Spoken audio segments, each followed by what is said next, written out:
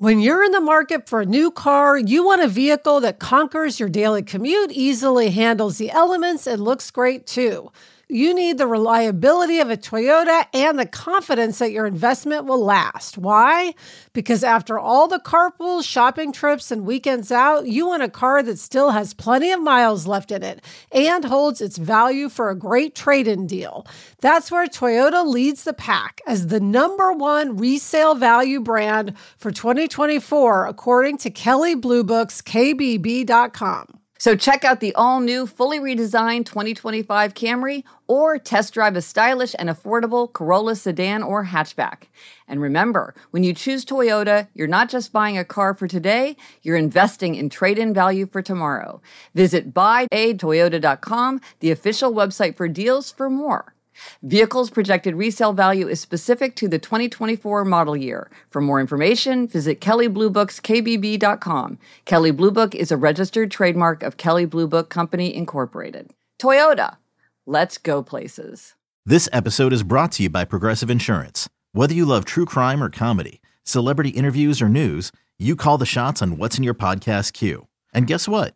Now you can call them on your auto insurance too with the Name Your Price tool from Progressive. It works just the way it sounds. You tell Progressive how much you want to pay for car insurance, and they'll show you coverage options that fit your budget. Get your quote today at Progressive.com to join the over 28 million drivers who trust Progressive. Progressive Casualty Insurance Company and Affiliates. Price and coverage match limited by state law. Hello and welcome to Happier, a podcast that gives you strategies and tips for how to build happier habits into your daily life. This week, we'll talk about why you should try to be the bearer of good news, and we'll discuss the striking pattern of obliger rebellion.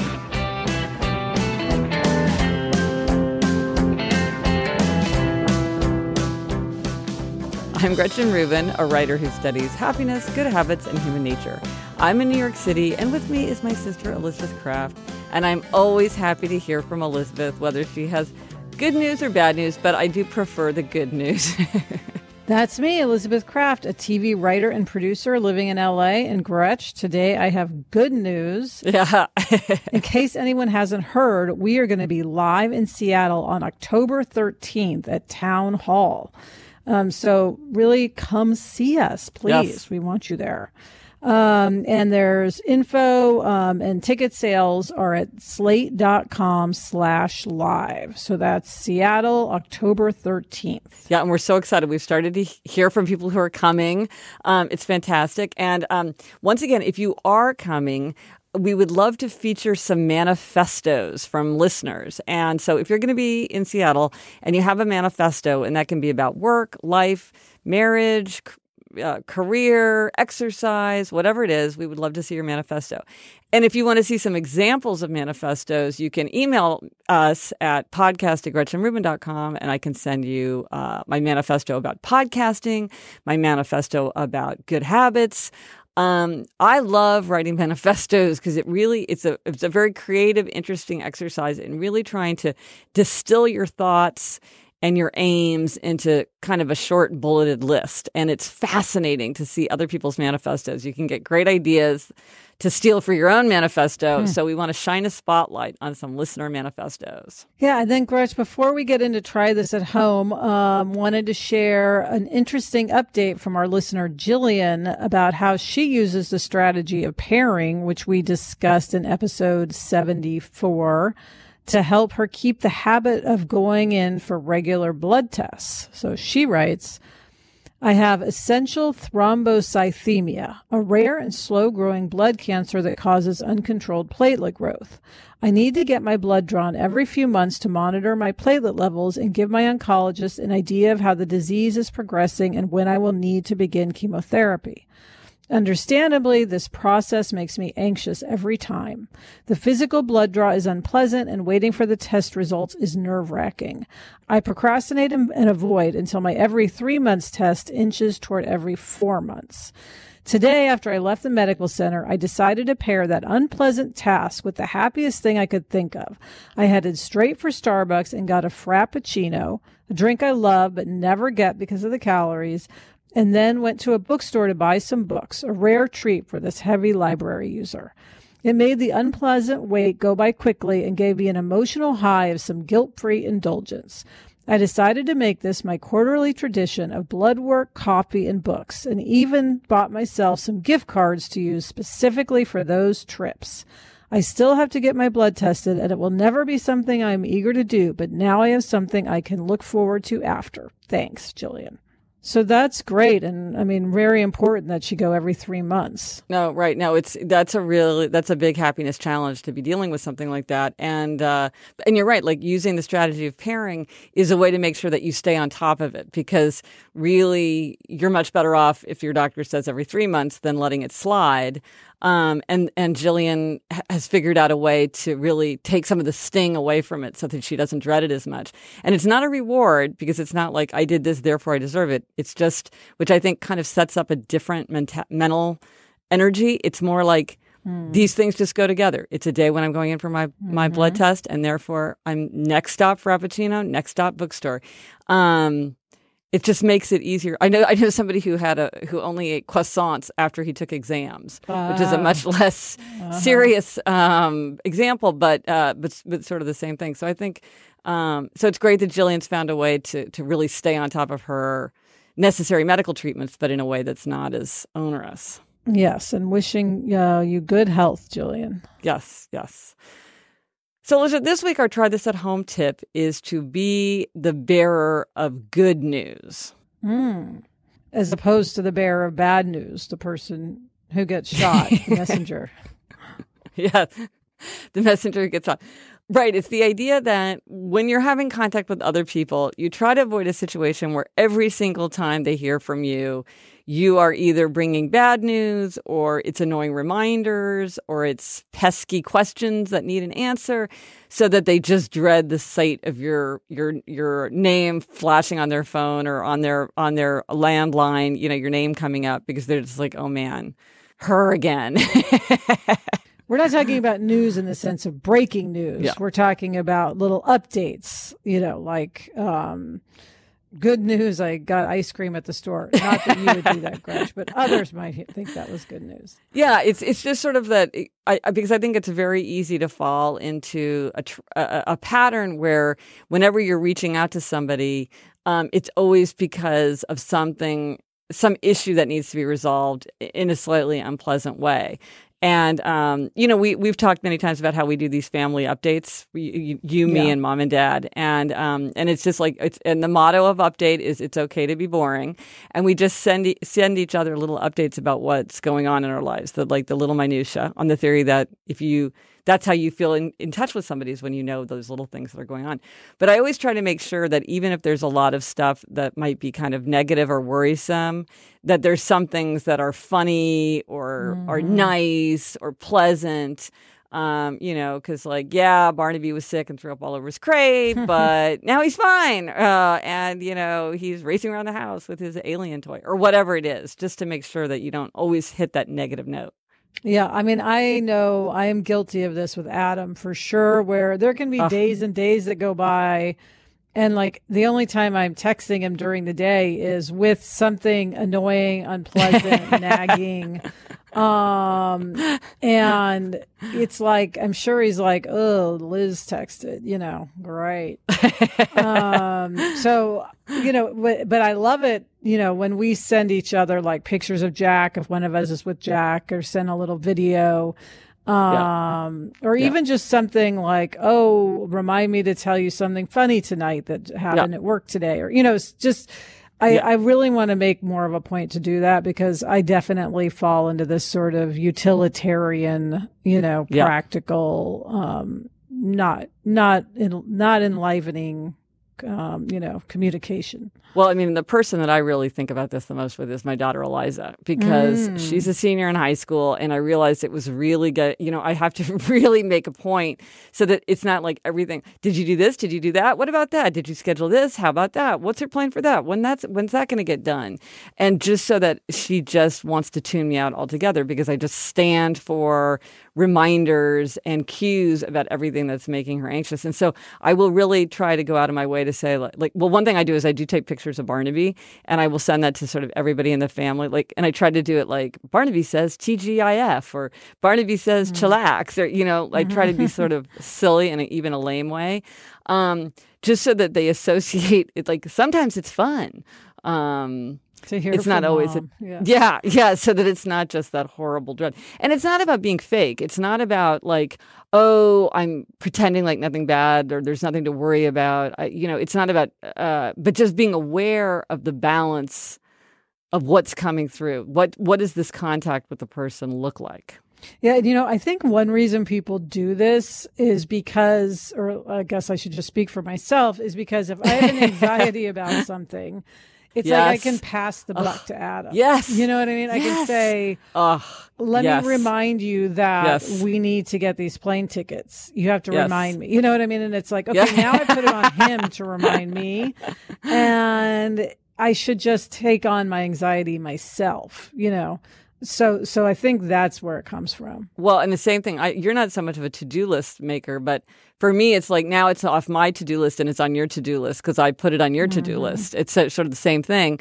But then that's just unpleasant. If every time you hear from somebody, they're just putting something on your to-do list, then you're just not going to ever want to hear from that person. And maybe you're not even going to read what they write or like pick up the phone when they call. And then that's really bad. I also think when you're only sharing bad things that happen, and there is that instinct, now I'm talking about like other kind of things going on in your life, people can start thinking, oh my God, she's really going through a tough time or she's depressed or something, when in fact, you're really not. You're just sort of sharing annoying things. Yeah. So it can come across in a stronger way than you may even intend it. Right, because you don't realize this person is getting a very filtered version of you. And especially like with your family, you might say all these nagging things that are going on. And so then they get a distorted picture of what's happening. So I think the thing is, it's not to be fake. It's just to be aware of the balance of contact and to make sure that you are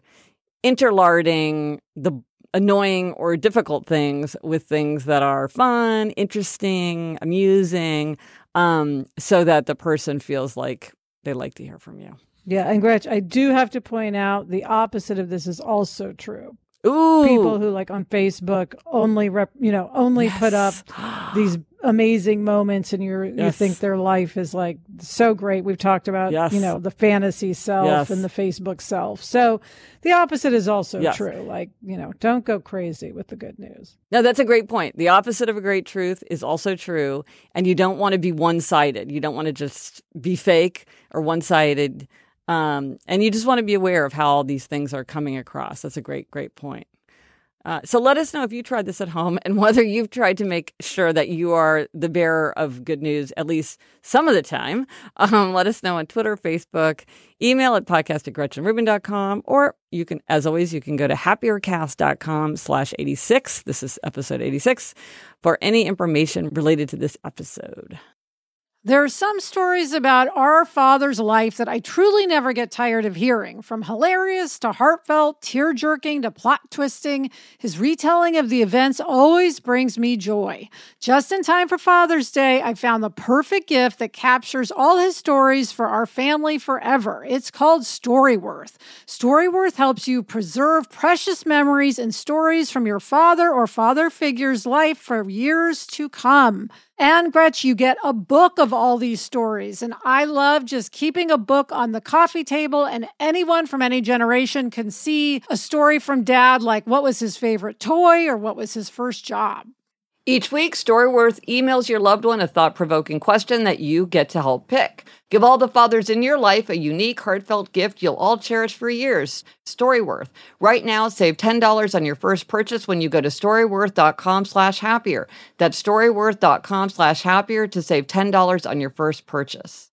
LinkedIn isn't just a job board. LinkedIn helps you hire professionals you can't find anywhere else, even those who aren't actively searching for a new job, but might be open to the perfect role. In a given month, over 70% of LinkedIn users don't visit other leading job sites. So if you're not looking on LinkedIn, you're looking in the wrong place. On LinkedIn, 86% of small businesses get a qualified candidate within 24 hours. Hire professionals like a professional on LinkedIn. I now work with a team, and I am here to say that finding the right candidate and hiring the right candidate is one of the very biggest and most important challenges to anyone who has a small business. LinkedIn knows that small businesses are wearing so many hats and might not have the time or resources to hire. LinkedIn is constantly finding ways to make the process easier.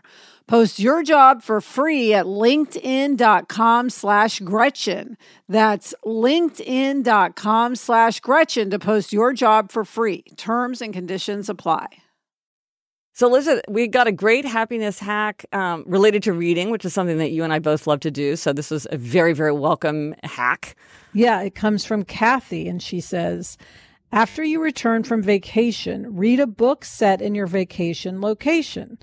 Last summer, we traveled to 4 cities in Italy, including Venice. When I returned, a friend told me about Donna Leone's Guido Brunetti novels set in Venice.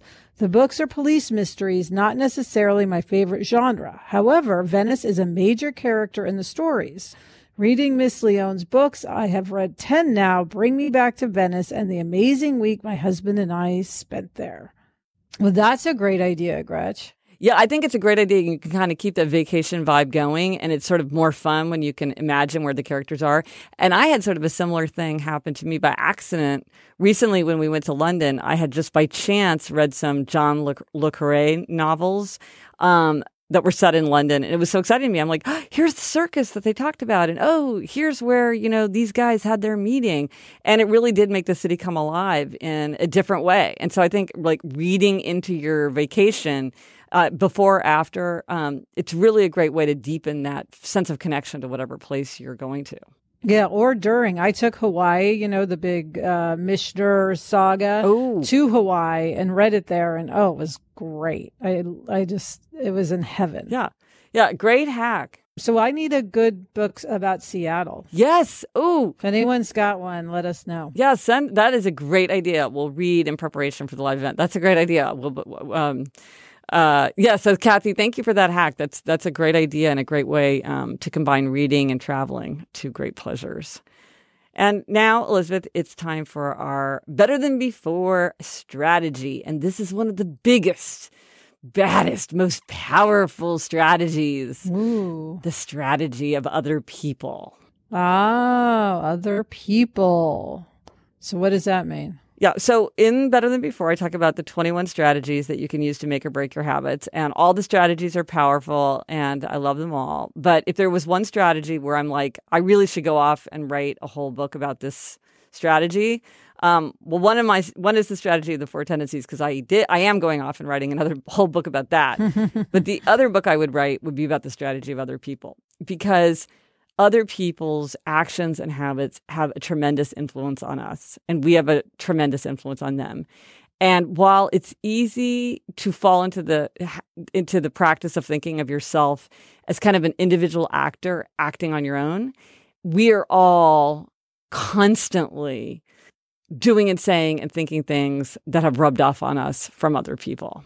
And it's like when you're trying to be good, it's so helpful if someone else around you is also trying to be, quote, good, right? No, absolutely, 100%. In fact, like one way where you see this, and it's no surprise, is with a couple, with a long-term couple. So in something called a phenomenon called health concordance, a couple will their habits will tend to merge over time. So like if one person has habits related to sleep or eating or exercise or doctor's visits or drinking alcohol or smoking cigarettes or marijuana, that is going to rub off on the other partner. If one partner has type 2 diabetes, the other partner has a significant increase in a chance of getting it. If one person quits smoking or drinking, the other one's more likely to quit. So, and that's just one example that's particularly striking, but this happens all the time with people. Yeah. Gretchen, on a positive note, it's like Inform Fitness. Yeah. I started it because of you, other people, and that's the exercise you and I both do. That's, the half an hour a week of heavy weightlifting to failure. Yeah. And we've talked about it many times on the podcast. Then after I'd been doing it for months or maybe even a whole year, Adam said, I'll try Inform Fitness, because he saw that I liked it, that I was sticking with it, that I would be sore afterward. Yeah. And he's still doing it. He loves it. Yeah, I mean, and that's a great example of, like, you didn't have to argue with him or remind him or give him a lot of propaganda. It was just your own habit. It was just seeing your own habit. Then his habit followed along with yours. And so this is one of the things, because people often say, like, well, I want my children to have better habits now that school has started, or I want, my sweetheart to have certain kind of habits. And the first thing, and it's like not always what people want to hear, is do it yourself. Mm-hmm. First thing you do is do it yourself. If you want your kids to get off their devices, you get off your device. If you want your kids to go to bed on time, you go to bed on time. If you want everybody to eat breakfast, you eat breakfast. Because one person's habit will begin to rub off on other people. Of course, sometimes this is for good, but it's often also for bad. Yes, that is true. Like I know for myself, the bad is very easy to get into. Like the whole, Adam and I love going out to dinner, and we can sort of egg each other on to go out to dinner when we'd be much better off eating at home. Yeah, right.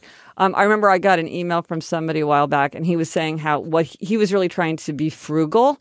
And he said it wasn't actually that hard for him to be frugal on his own. But when he was with his friends, it's like they were very like careless and like, let's do this and let's have another round. And like, it wasn't like they were looking for bargains or like, thinking about how to. And he was saying how it was when he was around those people, it was very much harder for him to stick to the habits of spending than he felt like he would have if he didn't have their influence, or if they were also trying to be more frugal.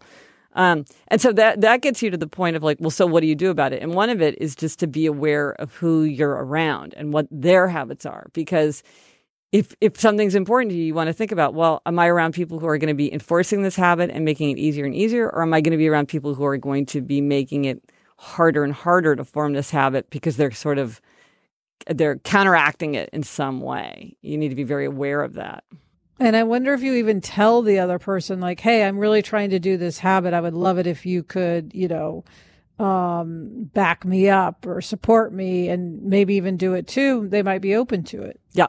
Well, that's a very good point. And sometimes people are very open to it and are very supportive. But here's the thing that I've noticed is that a lot of times they aren't supportive. And if you really expect other people to rally around you and make it easier for you, you may be disappointed, because sometimes people, they may be neutral in that they're not trying to be helpful. They're not trying to be hurtful, but they're just not interested in being, doing anything differently for you to make it easier for you. But sometimes people are actively will undermine habit change. They will. Your new habit might make them feel jealous because you're having positive consequences. It might make them feel guilty because it's like, well, now you're not doing it, but I'm still doing it, so I feel bad. It might make them feel rejected or judged. And sometimes it's just an inconvenience. It's like, well, yeah, like I get that you want to go to your yoga class every Saturday at 10 a.m., but like that means that like I don't have the car then, and that's slightly inconvenient for me. So I really don't want you to do that. Right. It's just as simple as that. And sometimes too, people act on us in a way where, basically people have a desire to fit in, more or less. And sometimes when you have the desire to just sort of fit into a situation, it can make it harder for you to stick to a good habit if everybody else is doing something else. So I think it's something to be very aware of. Other people, they're good and they're bad. What did Mom say? I often quote Mom. She said, everything would be so easy if it weren't for people. That's funny. All right, Gretchen, it is time for a listener question. Yeah, and remember to leave us a voicemail question. It's 774-277-9336, or more mnemonically, 77-HAPPY-336. Or you can write to us, as this listener did, at podcast@gretchenrubin.com. Yeah, and this comes from Thalia, a 24-year-old medical student from Melbourne, Australia. So that's fun. I have a question about my tendency. When I took your quiz, I was deemed an obliger, and I agree with this for the most part. However, when I have any interaction with my parents, I behave very much like a rebel. It's as if I have no control over this strange tendency shift when in their presence. It is very obvious when I look back on my teen years when I was still living with them. If they asked me to, for example, do my homework, even if I was just about to go and do it, I would instead go sit on the couch and start watching TV just to show them that I was not going to do it. I would resist everything they asked of me, and I had to do the opposite to prove a point. In the company of all other people, however, I have always been an obliger. It is so strange. I feel like Dr. Jekyll and a mysterious Mr. Hyde. Is this a phenomenon that is common, or do I have some strange tendency disorder? Well, this is such a good question. I have so many thoughts. So no, Thalia, this is a phenomenon that is quite common. It is called obliger rebellion.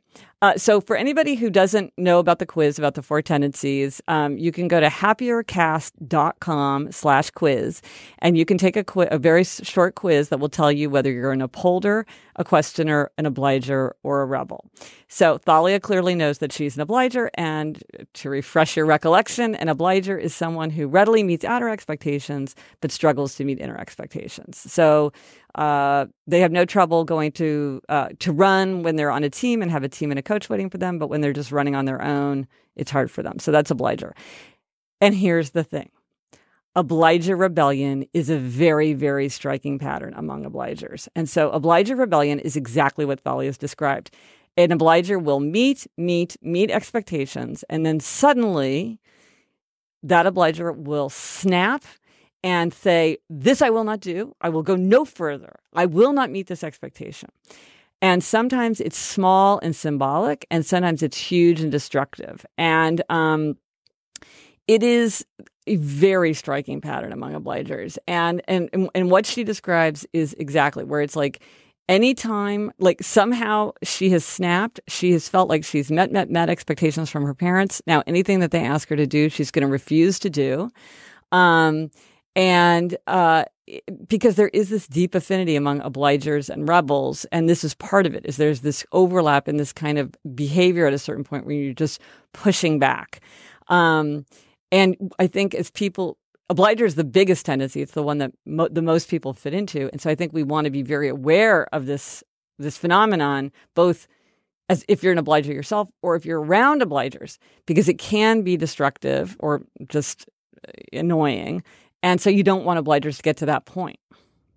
And do you think that, is there anything like it's with her parents because they're a safe place for her to rebel? You know, that's an excellent point. One is, I think it might be that it's a safe place to rebel. Like several obligers have said things like, well, my obliger rebellion is always with my husband, because that's a person that I can trust. I can't do obliger rebellion at work. So there's that. And also obliger rebellion is often directed itself. So a lot of times obliger rebellion will come up with health related habits where it's like, everybody's telling me that I have to exercise, but I'm not going to. You know, it's this sense of pushing back because it only affects the obliger. And so your parents are kind of like part of yourself. And so I think it is like, that's probably why it got focused there, but also probably they were also a source of many expectations that she was finding onerous. Right. And here's the thing about that it took me a long time to understand about obliger rebellion, because I very much could see the negative side of it, because often obligers will really complain, like, I blew up a long-term friendship, I quit a job, and left that afternoon, or, sometimes it can be very destructive. But it's also a safety net. It also protects obligers, because sometimes, because of obligers' knees are buckling under the weight of expectations and they feel like they can't escape and they can't avoid them. With obliger rebellion, they're kind of like, you know what? Enough. I've had enough from you already, and I'm just going to draw a line here and stop. And so it can be good if it allows an obliger obligers often use like metaphors related to like pressure being released. Like, I'm a balloon bursting, I'm a volcano erupting, it was a pot with the lid blowing off of it. It's like this idea that pressure has to be released, it has to explode out. But what you want is minor explosions early, not gigantic explosions like, and now I'm going to drop out of high school or whatever. Right. Yeah. So maybe just Thalia recognizing this in herself and knowing, that it is normal or, happens to a lot of people will help her, not just react unthinkingly and not do things that she wants to do just because she's reacting against her parents. Right, exactly. And I do think for a lot of obligers, just understanding that this is a pattern, because they don't, it's like sort of like, I've heard from so many obligers who are like, well, now that I look back, I'm seeing that this happened over and over again in my jobs, but I hadn't really understood really what was going on. I do feel like just seeing the pattern, understanding that it's normal, and seeing how you could disrupt that negative pattern if you want to can be really, really helpful. So this is a great question because obliger rebellion, very, very striking pattern among obligers, and it's a big tendency that affects a lot of people. So it's an important question. Yeah.